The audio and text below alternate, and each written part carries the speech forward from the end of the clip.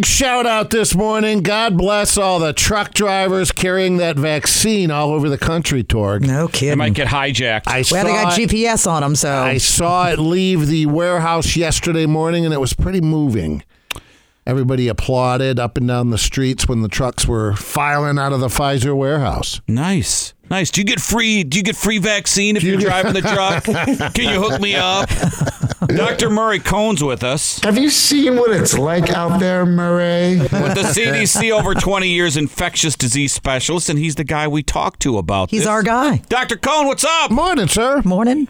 Hey, good morning to all of you. Hope everybody's safe and well. Dr. Cohen, do you think the government has a little public relations, a messaging challenge with the vaccine getting out there? Well, it's more than a messaging challenge. The whole thing has taken on such ridiculous political, tones. I think we're going to have a lot of problem with this rollout, but it's not as big a problem as not having the vaccine. And by the way, I need to first of all make very clear, I have never made a dime on COVID-19. I'm retired. You heard us earlier, huh? I get my pension whether I'm lying on the beach or working hard to try to save people. So what do you think, though? What do you think of a Bill Gates coming on TV and spreading doom and gloom?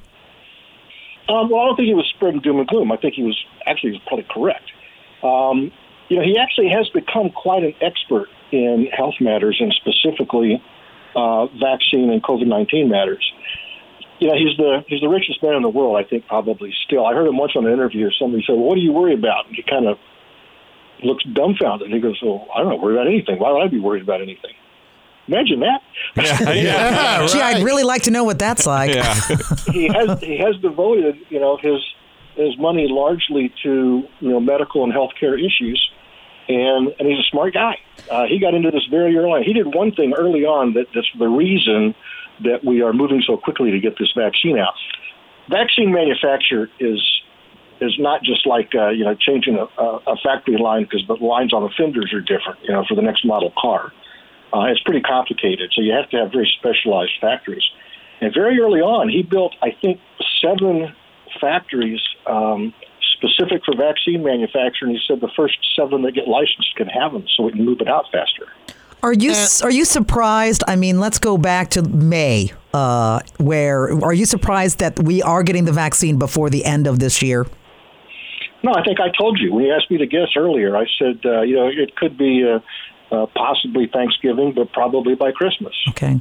And yet it is the fastest ever approved in the history of this country, right? I mean, you can understand people's hesitancy to jump on board, at least initially. Well, let me address that and maybe make people feel a little more comfortable. And I'll kind of elaborate on things we've talked about, many, many months ago. I was pretty confident when I said it would be, Thanksgiving or Christmas.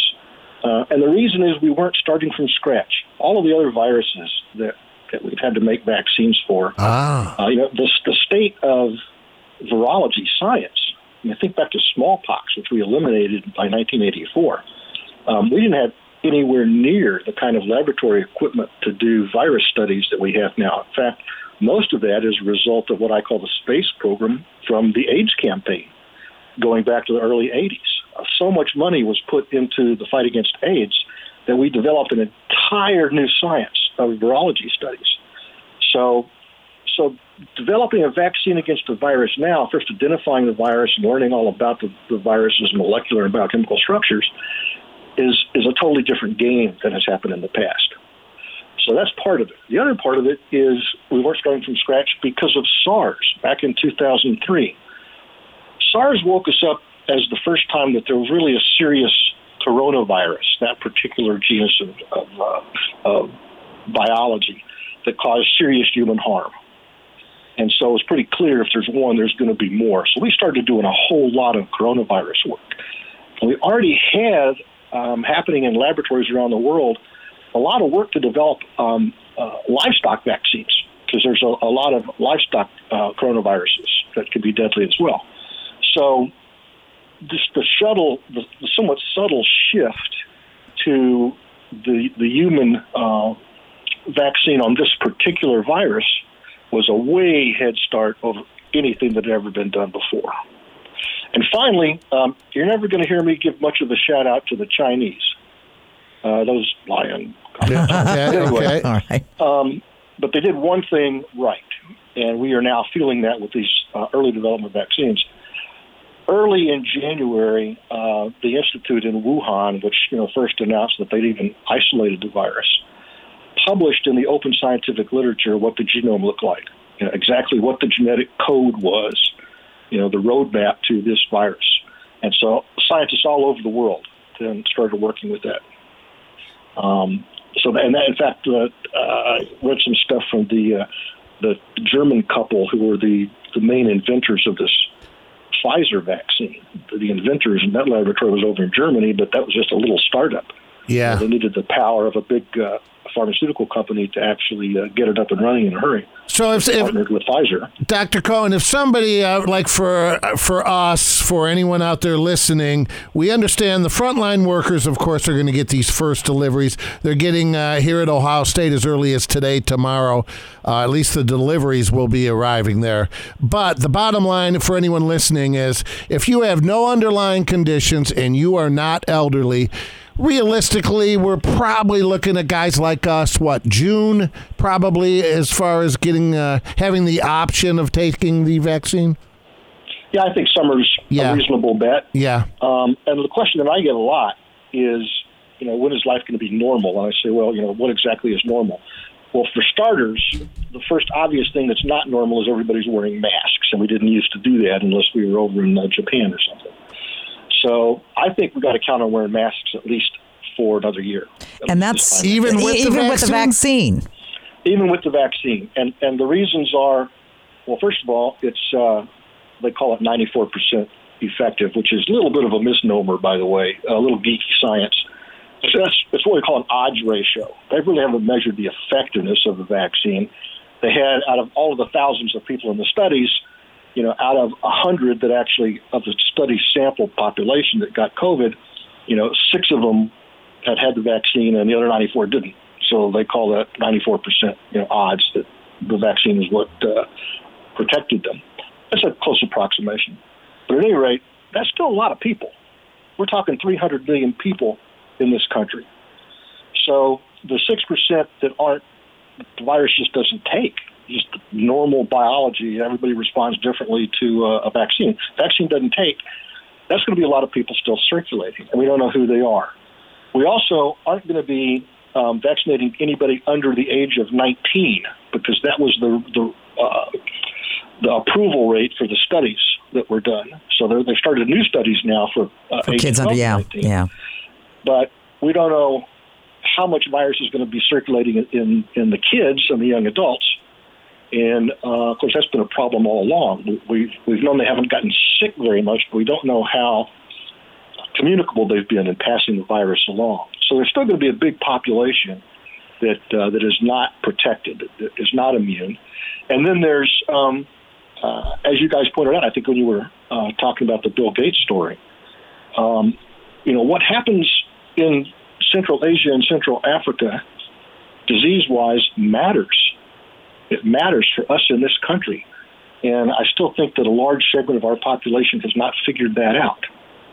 The viruses they're not respectful of political boundaries, and they travel fast. So as long as we still have commerce and transport going on, we're going to continually be exposed as long as there's people in the world that have this virus, as infectious as it is. So yeah, you still have to be wearing masks. And you don't know right away if you've been vaccinated that you're one of the 94 odds, that are protected or the 6 odds that are not. Now there is a way to tell. I haven't heard much talked about. I've read some in the literature, but not a whole lot. It kind of surprises me. One way we tell if a vaccine takes, for instance, if you're a healthcare worker and OSHA law requires that you be given the hepatitis B vaccine so that if you're exposed to somebody else's blood and you've got hepatitis B, you won't get infected. You take a test a certain number of months after that, antibody tests, to check your blood level of the antibodies against the hepatitis B to make sure that the virus took. There's a lot of viruses vaccines. For instance, the whooping cough that we're getting now as adults. You can take a test for your antibody level in your blood to see if you're still protected or if you need to get a booster shot. So I haven't heard much said about that part of the back end of vaccine technology. What are we going to be doing to test people for antibodies to make sure that they, in fact, are and remain protected? We also still don't know, even though we know that you get some, probably 6 months' worth at least, maybe a year's worth of immunity from this vaccine. It could be like the flu, where it wanes and you have to get a shot every year. We don't know that yet. All right, Dr. Murray. There's just a lot of reasons, that and solidarity. Show you're true American. Wear a mask and protect everybody else. Yeah, Dr. Murray Cohn's with us, over 20 years with the CDC, infectious disease specialist. Two-parter on the vaccine. One of our health czars came out last week and said you could still, even with the vaccine, you could still spread COVID. And then how long are the side effects? Because we had some listeners email us today, hey, could you ask them when you get the vaccine, how long are the side effects? So that's a two-parter. Well, sure. I'll do the second part first because I know people are really worried about that. Side effects will happen. They don't just do happen. They will happen. Always from injection of a biological, because your body is immediately recognizing it as foreign and trying to fight it. Now, I know that you guys know I was, more involved with Pfizer than with Moderna or AstraZeneca or any of the others.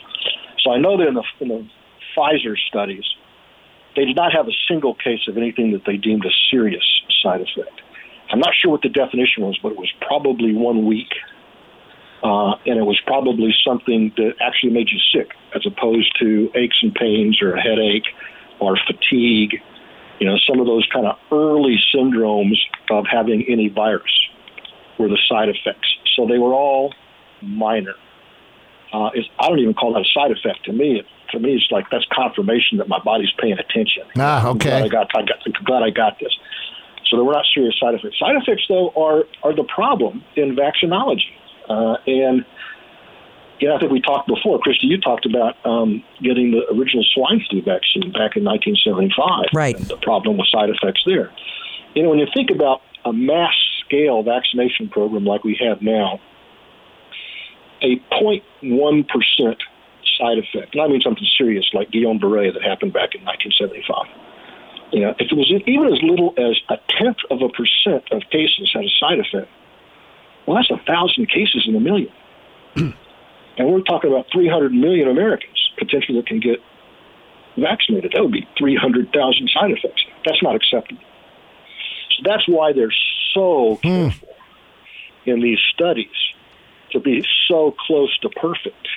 Yeah, all right. And 94% effective really isn't that close to perfect. I got one for you here. But zero side effects. Yeah. Is perfect. Okay, go on. Yeah. With the holidays, Dr. Cohen, upon us here, how long after contracting the virus and full recovery, because we all know now people that have had it and then fully recovered, are they safe to be around this holiday season? How long, once you've recovered, before you can get it and spread it again? Do we even know? Well, all we've got is the CDC guidelines, which they just reduced, I think, for political reasons, not scientific reasons. But that if somebody had it, they have to have 2 negative tests 10 days after the last expression of any symptoms. And then you can say they've cleared the virus. So at that point, yes, they've cleared the virus. They would be safe to be around. Okay. But how long does that immunity last is what he's saying. 3 months, 6 months? I had a kid that in last March, April had it, fully recovered. He's been fine. He didn't even have, he tested positive and he was sick and it was very minor. And then he recovered, and I'm just wondering, do I have to have him tested before I bring him in the house this Christmas? Well, I'm only aware of maybe 5 reported cases worldwide of people who were reinfected. Okay, well, that's good to know. So, good. I hope my 12-year-old daughter's listening. Yeah. So it doesn't, it happens. Again, this is biology. It's not an exact science. But it's, you can't live. Good. You can't live by these kind of exceptions. So, yeah, I would say that you're safe to be around it. We're going to test him for STDs, too. Yeah. Give him a blood alcohol test. I kind of have a two-parter, too, in this. So, there's a lot of studies saying, well, if you had COVID, you got to worry about long-term effects to your body that you might know of. You've heard that, obviously, right? The long haul. Yeah, the long haulers, right? Yeah. So if you had COVID and you worry about long-term effects, what do you do as a person out there? You just wait till they happen? Do you go to the doctor? I mean, how do you know if... in my case, I was asymptomatic pretty much. I did all the right things. I got it, but what do I worry about? Korg had it, Doc. But what do if they say, well, it could hurt you long-term, what do those people do? Just sit and wait? Worry is not part of my medical expertise. But you know what I'm saying. I'm just using a word. You're right. No, yeah. I was kind of teasing. I really wouldn't worry about it. I mean, if they're going to happen, they're going to happen, and you're going to know it. And we're not talking about stuff that you feel perfectly fine, for months or years, and then all of a sudden, you crash. Now, that's what might happen, particularly some of these kids playing football I've talked with you about before, where they can get this myocarditis and an enlarged heart, and you're going to end up, having, heart attacks later in life. That could happen. But when we talk about the long haulers, we're talking more about the fatigue, the shortness of breath. Okay, yeah. The inability to, actually, move along. You feel like all your joints are stiff, and that just continues. If you're not having those now, months after having, had a negative test, after having previously a positive test, then you're not a long hauler. Okay, because fatigue was I got the chills, I was hot, so I got a test, and I felt fine. I drank like a 6-pack of beer.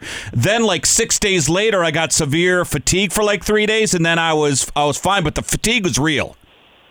That could have been from the 6-pack of beer, too. Yeah, it could have been. Yeah, but I was lucky. I was super lucky.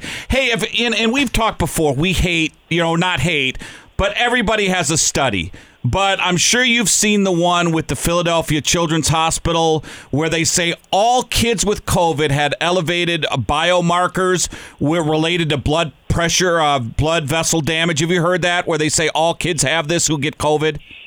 Yeah, I actually did a program back in my hometown when I was home before they reopened Panama recently with a pediatric cardiologist who himself became infected at a children's hospital in Fort Worth, Texas.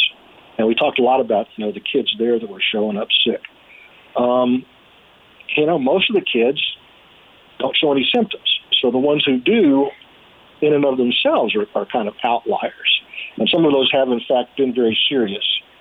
I don't know what the parameters of the Philadelphia medical report were, but obviously that's a place that's capturing the sickest of the sick as patients.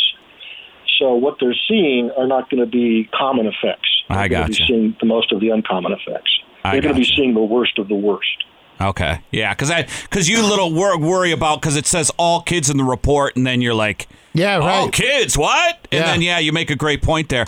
Hey, with Redfield coming out, I'm sure you read the British study they did last week about kids and COVID, and then Biden saying, hey, in 100 days, we got to get kids in school when I get office. Kids get COVID. That's a fact. Teachers get COVID. I think they're getting it from the outside. But for kids, when can they safely go back to school? We've been talking about adults, but when can kids go back to school? God, that's been the toughest one all along. There's so many reasons that kids need to be in school, and I'm a big proponent of that. We've got to be safe. I'm actually more worried about the adults that are in the schools, the teachers and the workers.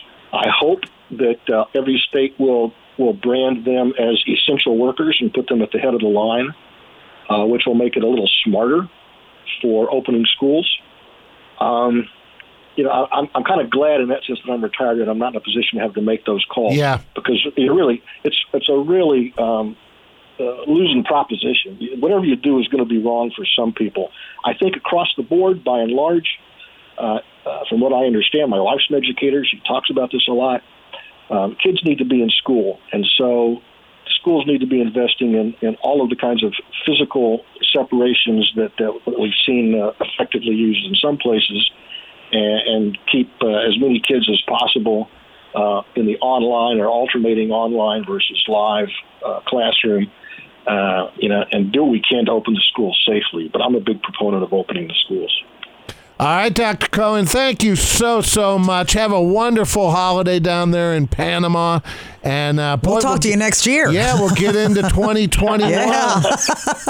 And I'm looking forward to that, and I can promise you that it will still be 88 degrees and 12 hours of sunshine a day. Oh, well, you be quiet now. Good for you. Thanks, Dr. Cohen. Thanks, Doc. Everybody be safe. Happy holidays. So long.